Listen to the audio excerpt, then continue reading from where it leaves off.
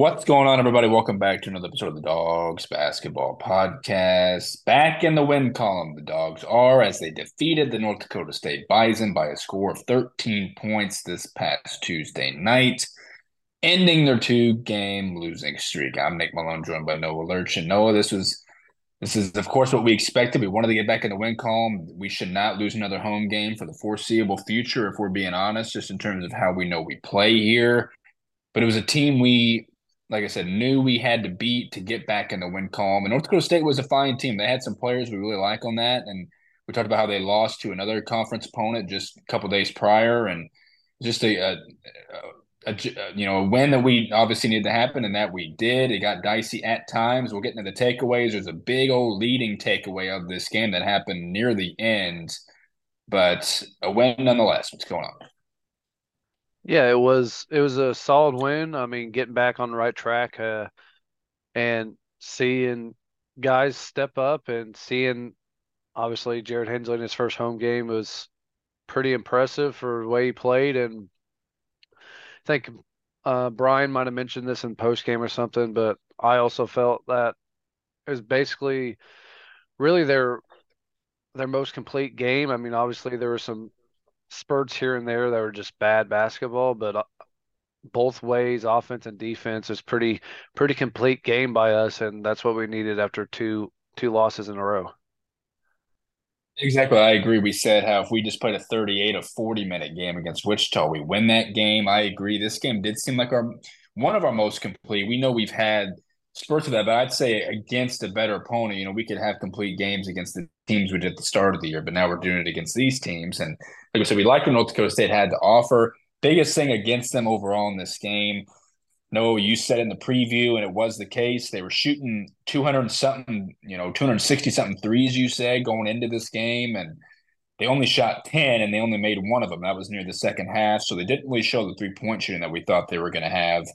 I guess credit to our defense along the line, but I don't think they really looked for it. We kind of had them out of sorts in a sense of some play, but we liked their big man Morgan. We liked who we said in the Bowden Scunberg in the previous matchup as well. Noah Federson was good too. I mean, they had some guys. I mean, Scunberg was pretty active. He had 19. Of course, Morgan was a good player. We joked that we like to have those guys.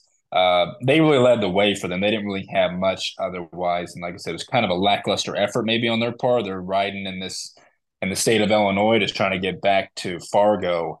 But that's really on their end what'll happen. They kind of left a lot to be desired, I think, a little bit. Like I said, they kind of made it dicey there in the second half, and at times, they scored first in the whole game, but we pulled away like we needed to. Moments of this game, like Trent's two huge threes that came up in those moments. The guys were talking about that of being a main takeaway. You said Jarrett's debut. We'll talk about that in a second. Let's kick off with, like I said, the thing that happened in the final minute. This is appropriate. I feel like it's the most important thing to take away from this game, and a game like where we did need to win and that we did. It's that Sheridan Sharp finally played his first action, and we couldn't really believe it in the moment. We've had these moments of when a player comes in, notably a freshman, where we're literally are just in shock. And that's how we were with Cade last year when he finally came in, and that's how we were with Sheridan when he played in garbage time. At the end of this, we know, and Brian said after the game, that he's been cleared for 2 weeks. As we know, if he was warming up at Duncan, he was doing that against Oklahoma State. He's been ready for the last 3 games. And I don't think this is the way you want to use him, because in general, if you're wanting to mix and match him and get him into the speed of things for the group and getting him into a rotation potentially, I think you do it in more of a setting where he can show more aside from just dribbling the ball out with 50 seconds left in this game. That's when you want to see him show that, because I mean, putting him in really was pointless in that aspect. No, I mean, like I said, we couldn't believe it. Your overall thoughts on this happening and the idea that they love to do this with some freshmen. Clearly, Kennard was ready to play from the get go, thankfully. But your thoughts on this whole Sheridan situation, because now it means they clearly have to play him, a decent amount. Yeah, and I mean, we thought there was a potential him going in this year, uh, playing right away anyhow, but like and they done it with Cade last year, and thankfully he has a red shirt because we're gonna have to use it this year because doubt we see him all year. But for Sheridan's sake, obviously it's probably his decision in the end, but like as a staff, I would definitely go to him and say, hey, with Trey and X, there's not going to be a lot of minutes, so there's a potential of you redshirting unless you're just along the way. And obviously, the injury stopped his development for a little bit, but listening to Brian after the game, he continued to get better even with that injury. And I don't I don't see it happening, but a way just Brian kind of alluded, it felt like he'd be into the rotation at some point along the way this season, which is only going to help this depth of this team. But this is a coach that doesn't like to show the depth of this team. And yeah, I mean, he's been cleared for 2 weeks now, and obviously he wasn't cleared for that blowout SLU game, or you definitely got him in that one and seen some action. And Oklahoma State was too tight to throw him in there, but he could have got in against Austin Peay and chased around Desi Jones and those type of guys too, to just see what he had in him. But yeah, it's definitely in the end, it's really the NCAA. They need to go back along with the transfer stuff and look at this rule because 50 seconds of a kid's freshman year should not burn his red shirt. I mean, obviously with football is a totally different story, but the 4 game rule really saves a lot of kids' futures and stuff like that and development. So, um, yeah, it's definitely was when he came off that bench and was going to check in. We just both were shocked, and hopefully, I mean, he's developed the right way and can make an impact for this team because we know bringing in, giving Trenton X backups will be huge for this team along the way. Exactly, and it also boils down to the kind of the lack of production that Trey Miller has had. I mean, he had 5 assists in this game. He did a good job in that aspect, and they were raving about him after the fact. They keep talking about how awesome of a defender he is and how he's going to get better. And Trey's only a true sophomore. He's only a year older than Sheridan, but he has a year of college experience, and we haven't seen all of that, whether he's gotten the opportunity or not. We've said him and RJ, they just need a longer run in the game, and they could play good. Trey has proved to be, like we've said, more of an assist guy than a score guy. He did have one shot attempt.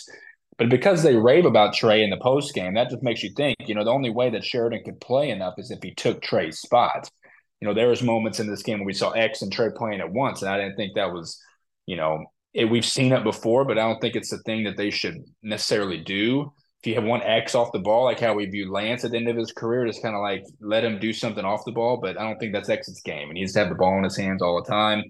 Um, but as you said, there the rule is ridiculous because I'm just trying to compare and contrast football and basketball. Because in football, special teams, if you want to use them on there specifically to help the current team if you're dealing with injuries or something, compared to basketball, where clearly you don't play anywhere close to the same amount of people. You play a certain amount for the amount you have on the team. And if you throw them in there, because it wouldn't be like a minutes restriction of, okay, you can't reach this amount of minutes or else the red shirts burn, or you can't reach this many games, because then it messes with, I want to say they're like protecting them from their own team in terms of like, if you get in the flow and he's barely playing, he's in the rotation and the chemistry can be off if he is in and out of it per se. I don't think they even take that into account, but I'm just trying to think of like why they wouldn't do that for basketball. And, with way more games than just football's 11 games, to where 4 is like the percentage of that. Like I said, I'm trying to compare and contrast. It is different in its own way. I don't know what they could possibly do for basketball's sake, but 100% agree. If a guy just checks in and we were both almost screaming no at the point, and it took like a couple seconds before they finally inbound the ball, and I was going to say call a timeout and take him out so he doesn't touch the ball and no time goes off the clock. But that is what it means, is you can't 50 seconds of garbage time shows us nothing. He just dribbled the ball out. You need to put him in and that's the biggest thing. We're going to see him in this next game. We would like to think a good run in that one to fully show what he can do to move forward. And even, he's of the type of freshman getting his way in off injury too, where it's like we could see some struggles. And then if he struggles, we know what Brian likes to do, then we won't see him. And then it's like, well, if he struggles against USI in the typical moments of a freshman who's just now playing, and we don't see him again, then it's 100% burn and we won't see him. I just can't see Sheridan playing in conference games, to be honest. Like just how important we know those games are and how much X is going to play in that aspect, that just how vital those games are to Brian and the staff and to everybody, that I just can't see Sheridan getting in, to be honest. And I think this is a wasted burn unless I'm proved wrong and they do use him because he talked about the things that Trey does well that Sheridan could do, get to the, get into the paint as a guard and stuff like that. I just don't know if I see it with how this team is because we'll get AJ Ferguson back here soon and that'll mix into the rotation as well. So I just don't understand it one bit. So we'll see how it plays out the rest of the way, but it definitely caught us off guard. Couldn't believe it. Same thing as Cade. Hopefully, it's not a wasted freshman year for Sheridan right off injury. So of course we wanted to lead off with that. We'll One keep more go. one more quick thing I would say is another factor that could be maybe they think AJ will be out longer than they think. So maybe this is all right. We got to find some extra depth at that position somewhere, and maybe this playing potentially Sharp and Miller together, potentially if needed, give like I said, finding X and Trent some breaks here and there, but definitely, hopefully, that's not the way it could end up being with AJ missing more time than we think. That's a great point too. We don't really know his full status. We just remember the week to week at the Oklahoma State game, and then now it's been a couple weeks, and we've been seeing Christmas. So yeah, that's interesting because he's in the warm ups or he's in like his street clothes or in the warm up. He's not playing clearly, and I haven't noticed anything on his leg. I think he still has something on there, but we're thinking the UIC game after Christmas maybe. So of course we won't see him in this next one. But that's a good point too that they just need an extra body. But they've been doing it without him for a while, so I wouldn't see the need for Sheridan to come in if they've been kind of fine without AJ to that point. But knowing how important conference play is, everybody who ends up in the game could be vital in that aspect. So that's a good point. We'll monitor this, of course, and he'll like I said he'll play in the next game, but we'll see how it happens the rest of the year and how he's used because it's vitally important. Um, no, I'm more into this game now of some other takeaways that we had. I mean, X, he of course was great. He had some bad shots. He had six turnovers in this game. It wasn't his best game. This was probably his worst of the last however much, clearly. Um, he was 10 of 19, but I mentioned the turnovers and the some of the bad shots he had. He did have 5 assists. He did have 2 steals. Played him. He, like I said, he came out the first minute. We saw him come out at one point through the game, and then obviously the last minute. So 38 minutes. I don't see how Trent played well, 11 points in a bounce back game from him. 40. So it's either and of course Troy played 37. So those minutes are racking up for those guys for sure. But X had the typical game. At least he got to his season average, which is what we were pulling for. He got that with a couple free throws at the end. Only shot 4 free throws, um, and a plus minus of 13. No segueing. Before we get to, we'll talk about Jarrett a little bit. I mean, obviously when he factors into this big rotation, which was an interesting one we saw yesterday. Let's talk about what X and Jarrett can be together because we saw a lot of that. I mean, Jarrett had 14 tonight or last night, 6 of 10 shooting. He was a -4 on the game in 16 minutes. I think that's what he had last game, if I'm correct as well. Again, he rebounded a little bit, had 4, didn't assist, but we need him to rebound at his size. But no, he's just an offensive juggernaut in his own right. He can score whenever he wants. He's able to, slither around people, use his frame well, honestly. And I mentioned that release point and just finish really well around the rim. They found him on some dunk offs underneath the basket that he was dunking, and it's really good knowing that he can be maybe an 80% ish free throw shooter and he can shoot the three well.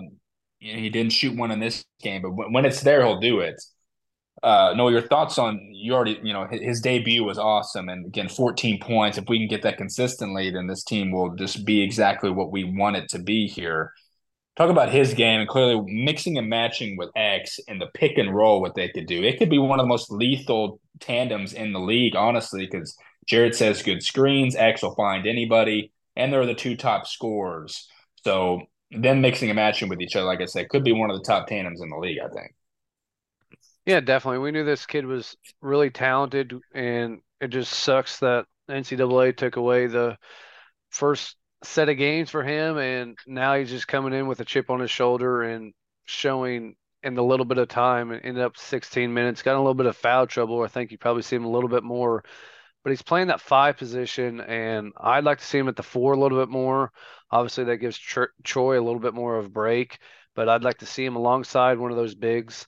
Um, but yeah, definitely the pick and roll of him just, I mean, he's going to go over that right shoulder every time when he gets the ball in the post. But the pick and roll, he just, I mean, these guards, whether it's Trey or X, they're going to come off that ball screen immediately looking for them before they look for their shot, especially Trey. So they're just going to get to the right spot and they're going to get an easy look at the rim every time. He had a nice dunk in this one with pretty ease. You just catch and lift it up. So, um, got in a little bit of foul trouble, like I said.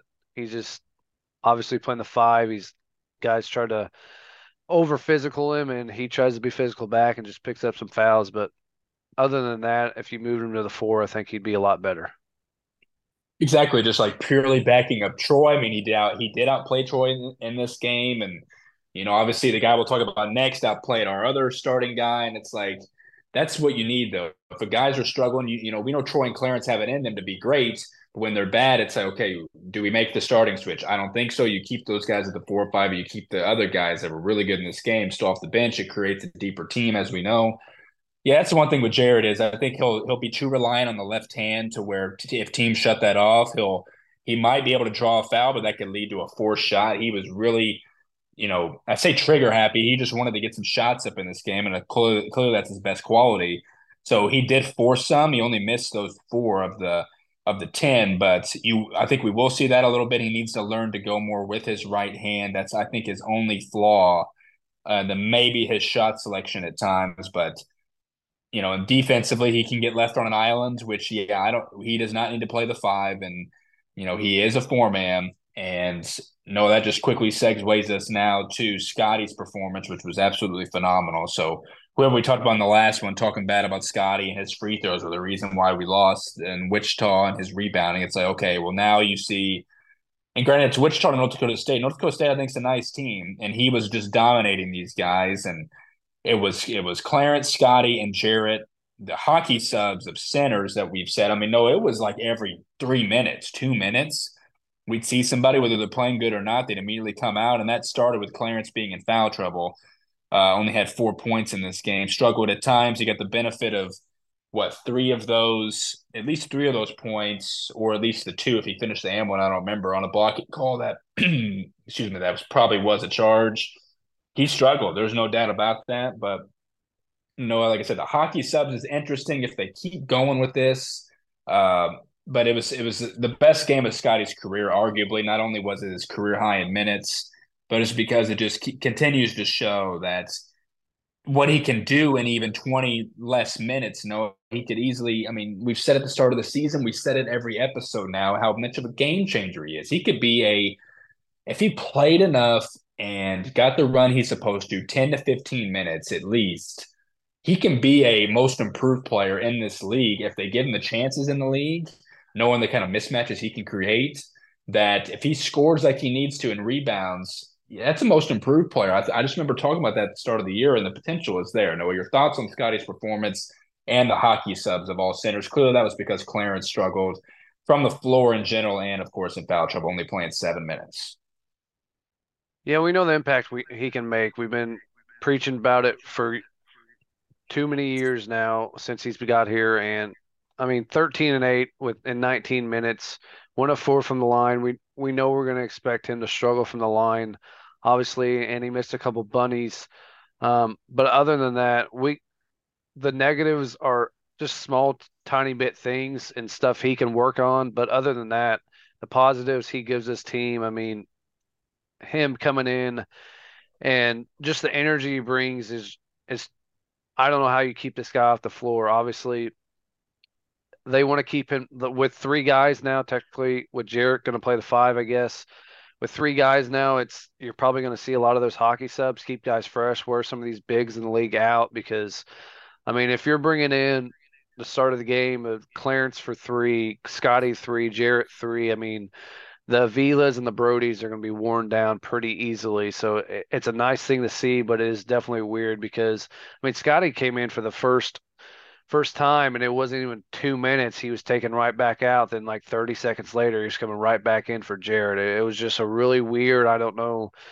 I I'm not a fan of Brian's rotation since he's been here as a coach, and I'm still not because I mean obviously Jarrett's pick and roll won't be as effective with one of the other bigs on the floor, but like if you need to take away, put Jarrett alongside Scottie or Clarence, and because Troy's 37 minutes, like I said, still too much, but Scottie's just so impactful. I mean, he was he was great defensively as well. Had a big block in this one, so I mean, he was diving on the floor for loose balls and got a timeout out of it. He's one I want. He's what I want as a backup big. And 19 minutes is, I'd say that's max. I would play him. All I'm asking is 10 to 15 minutes, and that's all we need from him because he'll give you 10 and 5 in those 10 to 15 minutes. And that's why we'll continue to investigate why he wouldn't ever play. And we heard him on the post game. He sounds like a good kid. I mean, he had the highest plus minus on the team. I said that he had it in the first half. It's like, well, he's clearly playing the best, as you said. Forced a couple turnovers, dove on the floor. It's just, again, we said in the moment, it's a big fu to the staff. The way he's been treated, that's how he plays, and he honestly plays like that. It's hilarious, but he's got the highest energy on the team. Him and Kennard play with the most energy on the team, and they're just in exact. I just continue. He was scoring with ease, and he had his own dunk in this that they posted. It was on some guys, and uh, yeah, I like the hockey subs because I agree with you that it'll wear people down. It's just the timing of it all, as you said.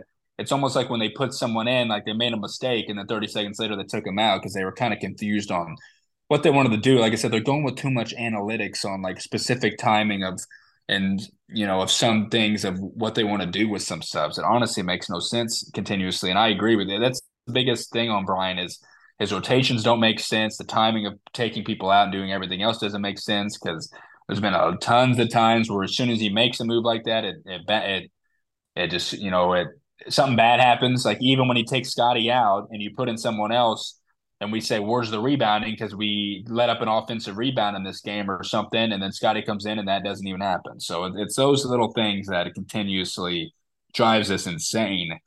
To be honest, I wanted to look to see how many. I mean, they had 7 offensive rebounds, North Dakota State did, but they had a lot of tip ins. They were living on the baseline, honestly. They kept us slipping at times on defense. But again, if we're scoring 76, we'll take a step back on defense. But like I said, they got a little too dicey there before it wasn't, thankfully. But yeah, so the big rotation is a big takeaway from this game. And I mentioned, X doing his thing, Sheridan, whatever. And then obviously the struggles of Clarence and Troy live on. They have to bounce back here. Like anybody can have a bounce back against our next opponent, but in the conference play, they have to be massive.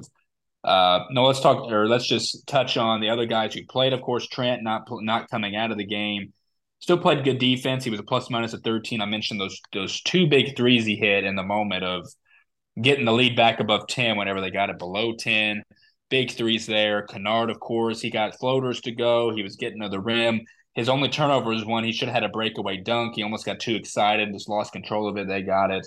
He played awesome in 27 minutes, plus minus a 14. And then Noah, a guy who we obviously loved at the start of the season, and we still do. It's just how he's used because he only played 5 minutes in this one, and obviously the emergence of Jarrett, and then the potential whatever of AJ here coming up. Jovan seems like I'm not saying he gets phased out, but no, he's pretty one dimensional on the offensive end. He's not going to give us much on defense. He had some struggles there in general, and only or plus minus a 5 in only 3 minutes. Um, what do you think this means for Jovan? Like clearly he's going to still play, but only playing 3 minutes is pretty notable. Didn't even get a foul or anything. Again, is he phased out? You think, or I think we're going to need his offense. We're going to need as much offense as possible. It's just how you kind of work him in. How do you think we should work Jovan in the rest of the way? And then we'll dive into what we think the rotation should be in starters when AJ returns.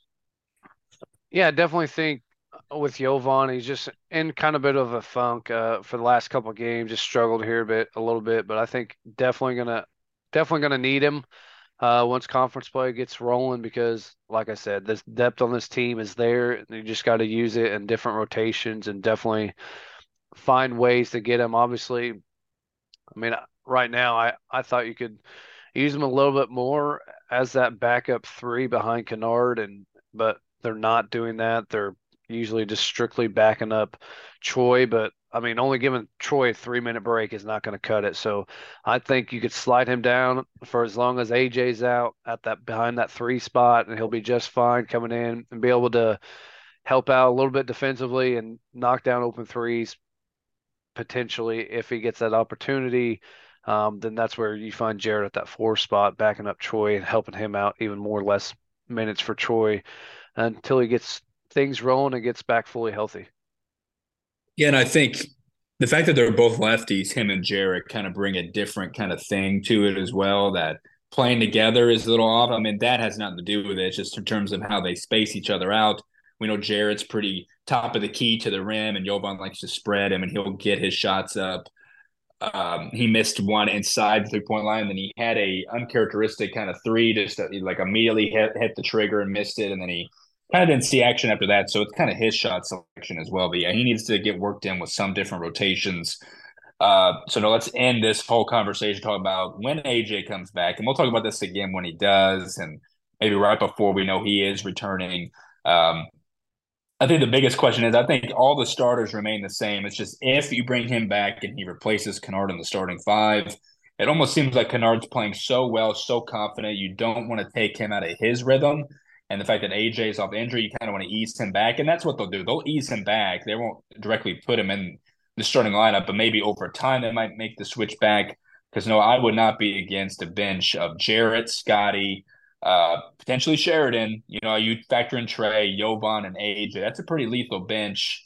It would make us just as deep, and you know it's kind of the same if you put Kennard on the bench. It's that in the same way, but I wouldn't be against that. Do you think, like I said, not right away? AJ would not crack the starting lineup as soon as he's back, but over time, do you think they can make that switch? I don't think it's anything crazy to do. Obviously, they feel like maybe they should do that, but Kennard's playing too well. What are your thoughts on it and your overall final thoughts of this matchup?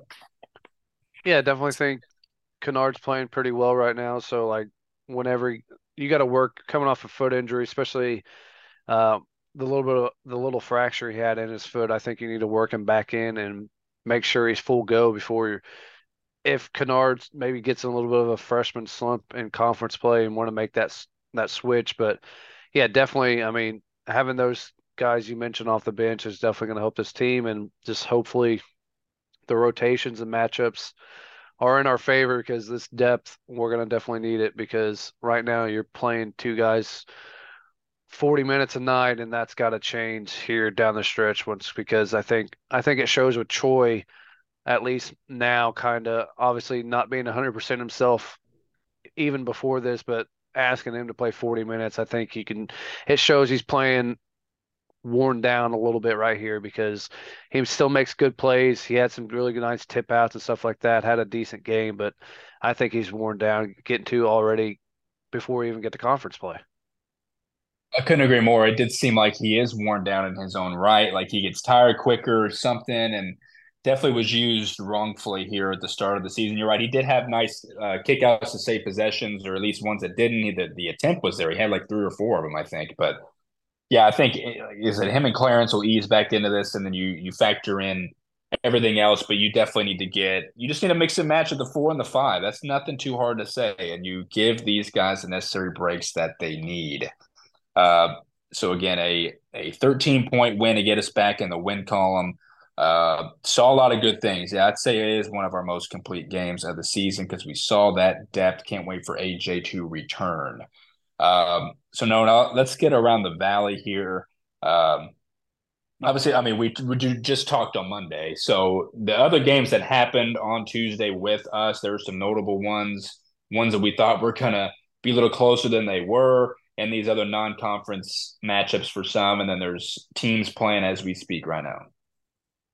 Yeah, it was a good night for the Valley. It started in the afternoon. Sanford took care of business against Valpo like I thought they would.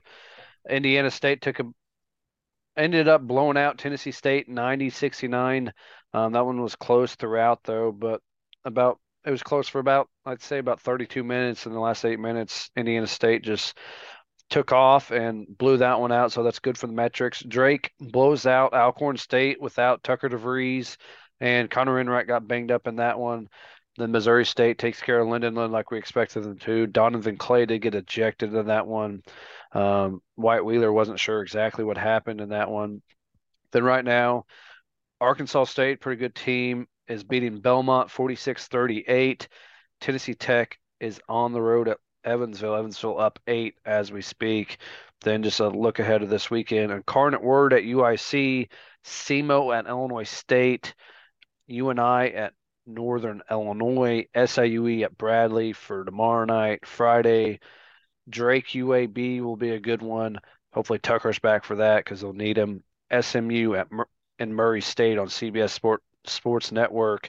Missouri State at St. Mary's on Saturday. So a couple good opportunities for the Valley, some quality matchups. So hopefully we can finish this as a conference, finish this non-conference season pretty strong.